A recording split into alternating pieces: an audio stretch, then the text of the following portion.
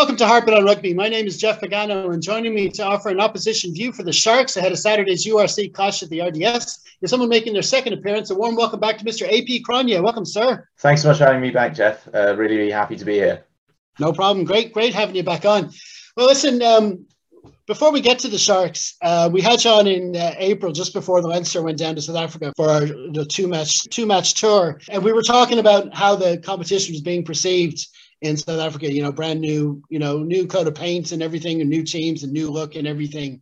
And, obviously it was getting more positive since Christmas, since obviously results were getting a bit better. And obviously since we spoke, they got even better again. You had 3 teams into the playoffs, 2 into the final, and obviously the Stormers went on to win it. So obviously it was going to be a much better image. But I mean, is that in general, is that how it's being seen down there? Is it a net positive outlook for the competition? Yeah, I'd say absolutely. You've hit the nail on the head there. Last time we spoke, it was as you say, the South African teams were starting to gain a bit of traction. They were starting to build a bit of momentum, and obviously that necessitates fan buy-in as well. But I think South African rugby public is crying out for something new, and obviously for the teams to be successful, it's just really brought them around even more so to the URC. So no, I think it's being perceived really, really well. I think I listened to a podcast the other day with John Dobson, who's obviously the head coach of the Stormers. And from a coach's perspective, they are, thrilled with the competition, not just from a rugby perspective, but also as a product,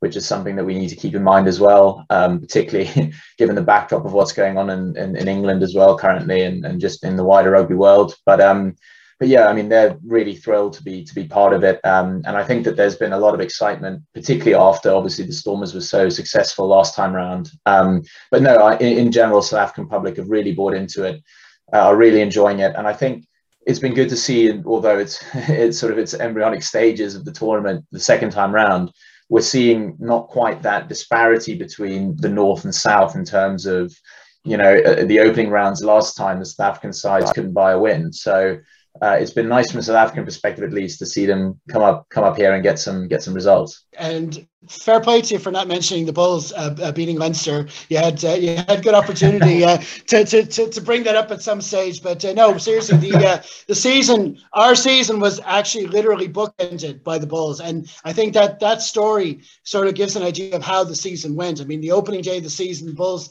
didn't have a lot of their internationals, and we had a comfortable win at the Aviva, and the other teams took a while to get off the ground as well. But then by the end of the season, they were, they had come into a vein of form. They had their best players back, and they really showed what they could do. And they came to the RDS and just basically did a number on us. And it was a brilliant game. They won fair and square, and there were 2 great semi-finals that led to a great final. So that was well done, So fair play to the Bulls, and it was it. And obviously unlucky in the final, but it was still a good run overall. Yeah, no, absolutely, I'd agree. But having said that, now we'll get on to the Sharks, but I can't have you on without talking a little bit about the Springboks, because obviously after the URC finished the first season, we went into the test window. And from a fan's point of view, all the Northern v Southern Hemisphere series were exciting, and the Rugby Championship was exciting for the wider fans. But obviously, what was it like from a South African perspective? Yeah, I mean, it's been an intriguing season so far. I think that it does feel a bit stop-start. It feels a bit 2 steps forward, 1 step back from a South African perspective. Obviously the Wales series snuck the first game, didn't play very well, lost the second game with a completely different side, then, went on to win the series in the third match, and sort of that was, job done, tick. But the Rugby Championship, I think, was frustrating for a lot of South African fans. I've not seen them as dominant against the All Blacks as they were in that first game in Nelspruit and Mbombela. I think they had played them completely off the park. And it just really looked like a cohesive and just a complete performance. And then to go down and lose in the next match the week later was really frustrating, because you felt that here was a chance to build some momentum. And then they compounded that, of course, by losing the first test against Australia, also playing a pretty terrible performance, to be honest. But then went on a bit of a run, obviously winning with a bonus point in the second test against Australia, and then the 2 victories back-to-back against the Pumas, who this year were sort of, I don't want to say the surprise package, but, the win in New Zealand was massive for them, and they've come on in leaps and bounds. So from a South African perspective, it's kind of a weird juncture at the moment. And I think the end of year will be the real litmus test to see where they are as a side, particularly going against the best side in the world, which is Ireland at the moment, and then probably the favourites to win the World Cup, France. So it'll be really interesting to see. Those two tests are going to be completely critical, I think. And the season kind of hinges on it. I think we've definitely seen developments in the Springbok team, particularly on attack. The last three tests having scored, I think 4 or 5 tries in each of them was an impressive display from a team which is usually quite conservative in the way that they attack. But similarly, there have been lingering issues as well within the squad. So, I mean, the jury's out slightly, and maybe we'll chat again in a few months after the November internationals, and then we can really decide where we are as a team. Yeah, I mean, that game against Ireland, I mean, it's like you say, there's a lot of hinges on it for us as well, because I mean, we had our win in New Zealand, but we obviously want to build on that. And the way this match just sits, it's like straight into it. There's no warm up. There's nobody plays a test match a couple of weeks or two before the sides get together, and it's out on that pitch in Lviv, and two sides going at it, who are also meeting in the World Cup a year later as well. So there's a lot riding on that game, and it's a lot to look forward to. So I might be getting on to you again, maybe for a little chat around that time as well. You never know.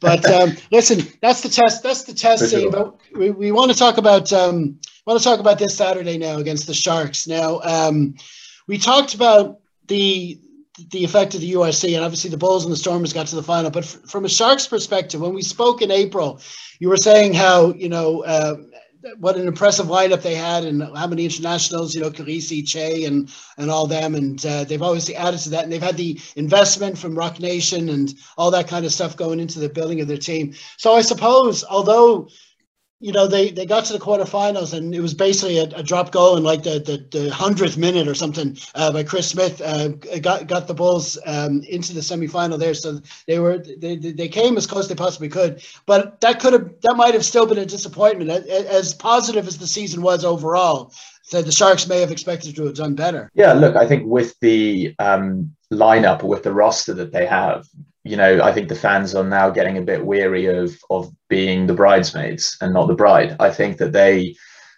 have a right to feel that they should really be challenging for at least, a final spot with the investment and the squad they have. And they've only strengthened themselves in the off season. Really, they've brought in some really astute coaching talent. They've brought in the Bulls defensive coach, who's now actually going to be one of the SAA coaches on the end of year tour. And they brought in the former head of the South African Sevens coaching setup. So they've strengthened themselves on the pitch and off the pitch. We've got big names like Eben Etzebeth joining as well. They've poached a few Lions players. Carly Sadi, Vincent Chistuka has joined them as well.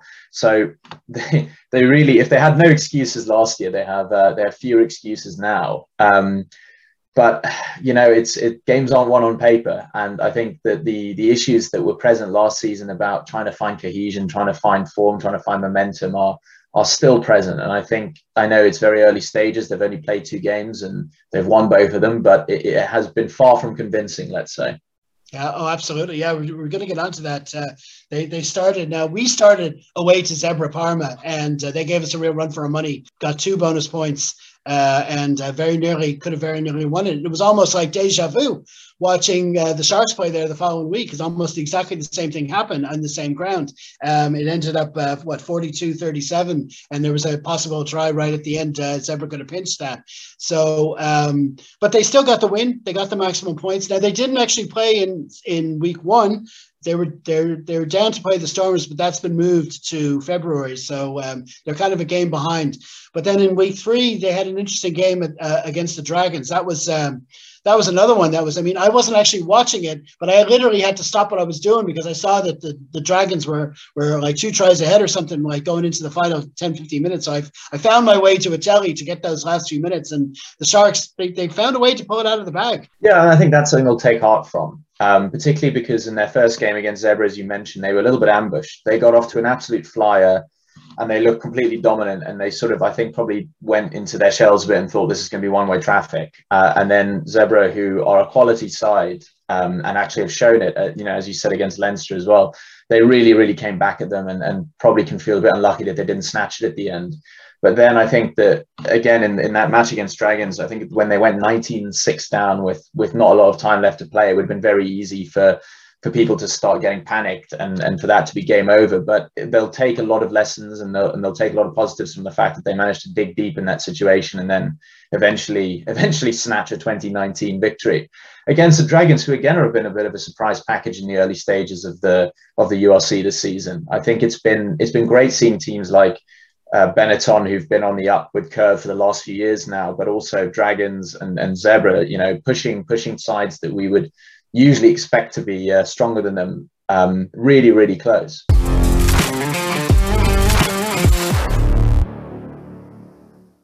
You mentioned the kind of the personnel that the Sharks have, and they brought in these even more players like Etzebeth into the mix. But it seems that this touring squad isn't quite that. They might have left out a few. Obviously, a lot of them have been playing the rugby championship, whatever. So they do need they get a break now and again, whatever. But there's still names in that team, like especially there's a back three with people like Werner Koch and Afafeli Fassi. I mean, they're always going to be able to get tries at any stage of the game if you kick to them and you're not accurate. But there's some interesting names like this out half, Boeta Chamberlain. Do you know much about him? Yeah, so Boeta Chamberlain has been pretty much Sharks through and through. He's come through the junior structures, was playing alongside Evan Roos, who's now obviously gone back to the Stormers in the under-21 setup. So under 21 setup, Evan Roos actually left Western Province, came to the Sharks. That didn't really work out. He was lured back to the Cape, but they played in that same under-21 side for the Sharks that was very talented. So he's long been touted as an up-and-comer, and really he's been playing behind Kerwin Bosch, who's currently injured. And so now the doors sort of opened up for him. I think last season we saw glimpses. He hit those 3 drop goals against, I want to say it was actually against the Dragons, which sort of brought him, propelled him to wider knowledge even within South Africa. But I think that the feeling within the Sharks community is that it's very much his time to have a shot. So him getting an extended run at 10 is good for him. And I think it's good for the Sharks as well, because I think he's very much a player for the future and probably will really want to stake a claim for that starting fly half jersey, even when we have the injured players returning like Kerwin Bosch and Lionel Cronje. And obviously, playing Leinster, like when we went down there last season, we were doing well in Europe, and we didn't send. I think I remember you saying you don't like even calling it a B team, because it isn't really. It's still going to be a strong lineup, whatever Leinster sends down. But we did hold players back ourselves there, and we came away with losing bonus point in both matches. I think, unfortunately, that tour was the best part of our season last year, because it was good experience for these younger players. They got the experience of playing against these big sides, big experienced sides with big names. And but from the Sharks' point of view, I mean, they got the victory against us, but they'll be extra motivated, I think, having now played Zebra and the Dragons, whatever, but now they're going to the RDS, they're playing Leinster, and they're playing one of the top sides, and it's a side that's won the league. So it must be a big motivation for them now to kind of round off their tour. Yeah, I mean, absolutely. With no disrespect to the Dragons and to Zebra, but this would be the game that the Sharks have been targeting. They'll know, and they would have known from the start when the touring party was announced, that they'd be without some of their starters. Obviously, you've got guys like Mapempi, Lukanya Am is injured, Sia Khaleesi's not there.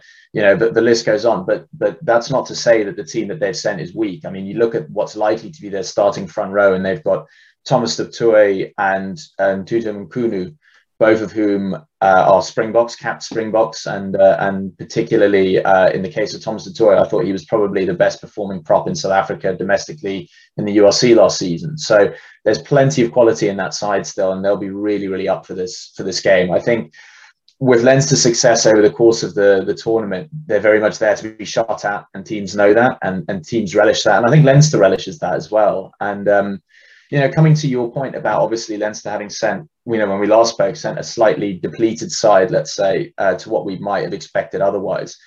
I think what people need to try and understand, I think people in Ireland do have a better grasp of it, and indeed people in Europe do, but what South African audiences need to try and understand is that when you're competing in Europe as well, as Leinster are inevitably every season, you're fighting a war on two fronts. And it's unusual for South African coaches or South African fans to be in a position where squad management is important. Again, this is something that John Dobson was saying in the podcast I was listening to with him, is that we're so used to South African audiences because of the way that Super Rugby used to be structured, where there wasn't a break for international rugby. It was very much a linear competition. You'd play your best side every single week, and that would be that. And it's the only thing that was going on. Whereas now you've got international breaks. We'll have another sort of break for the Northern Hemisphere when they have the Six Nations. And you've also got this concurrent European competitions going on as well. And managing your squad of only so many players across those tournaments and trying to be competitive in both while still building for the future, while still building depth and experience is an incredibly tricky thing for a coach to do. So I think that too often, terms like, oh, you're not respecting the opposition gets thrown about, which I just think is nonsense, because actually you have to look at a season holistically, and you have to look at you have to really look at it as a campaign. And when you're fighting, as I said, when you're fighting a war on two fronts, then you have to manage your resources very, very carefully. And in a sense, I think that's what the Sharks have done as well. They'll know there'll be big underdogs going into this match against Leinster. They know they'll be without some key individuals, but they'll also know that it's critical to rest those Springbok players as well, knowing that it's a long season yet. Yeah, it's a tricky one. I mean, personally, I think that what you were talking about, the linear structure of a tournament, that's the ideal. If all rugby tournaments could be that way, just from a coaching point of view, because the coaches, what coach wouldn't want to have their whole squad for an entire tournament and not have to send players back and forth? And the thing I never liked about that was that it's this weekend's game that's most important. But what we're doing is we're picking teams based on a game that's 4 weeks down the line, that kind of way. And it's just not ideal, but it's just the reality, is like you say. And now obviously the South African teams have to incorporate that reality as well, because they are involved in the Champions Cup. I mean, we talked about how the URC is being seen down there, but now there's a whole new competition into the fray as well, with playing French teams and Premiership teams as well. I mean, that must be an extra incentive for fans down there. Yeah, absolutely. And I think that's definitely going to get the juices flowing, because I think the Champions Cup was always the most followed Northern Hemisphere competition in South Africa, if I can put it that way. So, South African fans might have a passing knowledge of what was going in the Pro 14 or the Pro 12, and they might have a passing knowledge of what's going on in the Premiership and potentially in France. But the one that they would follow would be European rugby, would be the Champions Cup, or the Heineken Cup as it was. And so I feel like they'll have a cognizance of the teams that are strong in that competition. They'll have a knowledge of the Leinsters and obviously the Toulouses and the big English teams as well. Your Saracens. So they'll recognize those teams, and it'll be a mouth-watering prospect, I think, being able to actually face them. So yeah, I think that South African audiences, again, they don't really know what to expect, because again, this is very much new to them, but I think that they'll get right behind it. And I think it'll be interesting for some of the English teams and the French teams coming down to South Africa as well. And I think that they might have the same culture shock potentially as some of the URC teams had when they first made the trip down. I look forward to seeing them struggle a little bit, and hopefully find out that South Africa is not a very easy place to go and get a win. No, absolutely. Well, I mean, you just look at the fixtures. I mean, in Europe, you got Sharks begin against Quins, Bulls against Lyon and Exeter, and then you got Claremont playing Stormers. There's some amazing fixtures there that just compound what we've already seen from fixtures like this coming up on Saturday. So there's definitely a lot to look forward to. I mean, like just to give you an idea now. On an overview of the season, like you say, it's a long season. There's a lot that can happen, and it goes right the way through to June, July. But from what you've seen, what teams are kind of standing out to you now from the first? There's been some great results, great performances, exciting finishes in a lot of matches. But what teams have stood out for you most from the URC so far? I mean, it's challenging really to look past, obviously, Leinster, but Ulster as well. I thought were on a real roll, and actually it was a credit to both sides. They managed to play any rugby in the last game because of the conditions, which I think were pretty torrid. So I think that Ulster, they'll look to build on where they were last season, and they were right in it last season, and could, but for one kick, could very well have been in the final. And once you're in the final, it's anybody's game really. So I think Ulster's definitely one to watch. Munster again are a bit of a rebuild phase at the moment, obviously now under Roundtree. So we'll see how they go. They've had a bit of a rocky start to the season, but again, it's worth remembering that it's not. It's very difficult to call at this early stage. I think after 4 rounds, the Bulls were in 14th spot on the log, and then were eventually finalists and pushed the Stormers very close. So it is very much anybody's game still. I think that the Scottish teams, or particularly Edinburgh, I think have got a very strong squad at the moment. Obviously, the news today being that Duan van der Merwe is going back there. He's on a 3-year contract back at Edinburgh now, his previous club. So I'm sure he'll arrive at a good time as well.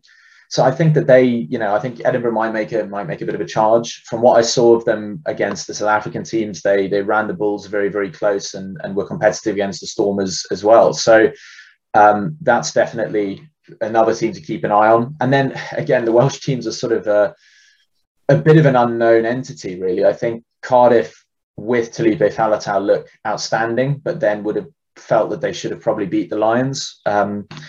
But again, I guess I'll just fall back to what I said before, and it's a bit of a cop out, but it is too soon to really pick any bolters. But we'll see how the season pans out. No, you're absolutely right. I mean, that's the answer, really. And just the fact that we've had such good performances in the first couple of weeks by the likes of the Dragons and Zebra, who finished in the bottom 2 positions last season, is just telling that, this phrase that we sort of, there was a bit of tongue in cheek, I think, when we started out with this URC equals best league thing back in the day. But it's getting better. It's getting better as it goes along, and there's definitely a lot more buy-ins, and it is good to see. And there's a long way to go. There's only week 4 of an 18-round competition before the playoffs. So it's definitely a lot to look forward to. Well, listen, we're going to leave it there, AP. Thanks a million for coming on to the show. And like I say, hopefully we'll have a chat to you soon, like with the big matches against Springboks and more matches against the South African sides later on in the competition. So we'll talk to you then. Absolutely. Brilliant. Thanks so much for having me on once again. No problem. Thank you. Well, that's it for our latest pod. Stay tuned to www.harpenandrugby.com during the week for all our regular features. And of course, we'll be giving Saturday evening's match the full Harpen treatment with pods before and after, as well as a whole lot in between. So be sure you're following any or all of our social media channels. The links are in the program notes. In the meantime, stay safe, everyone. Slán.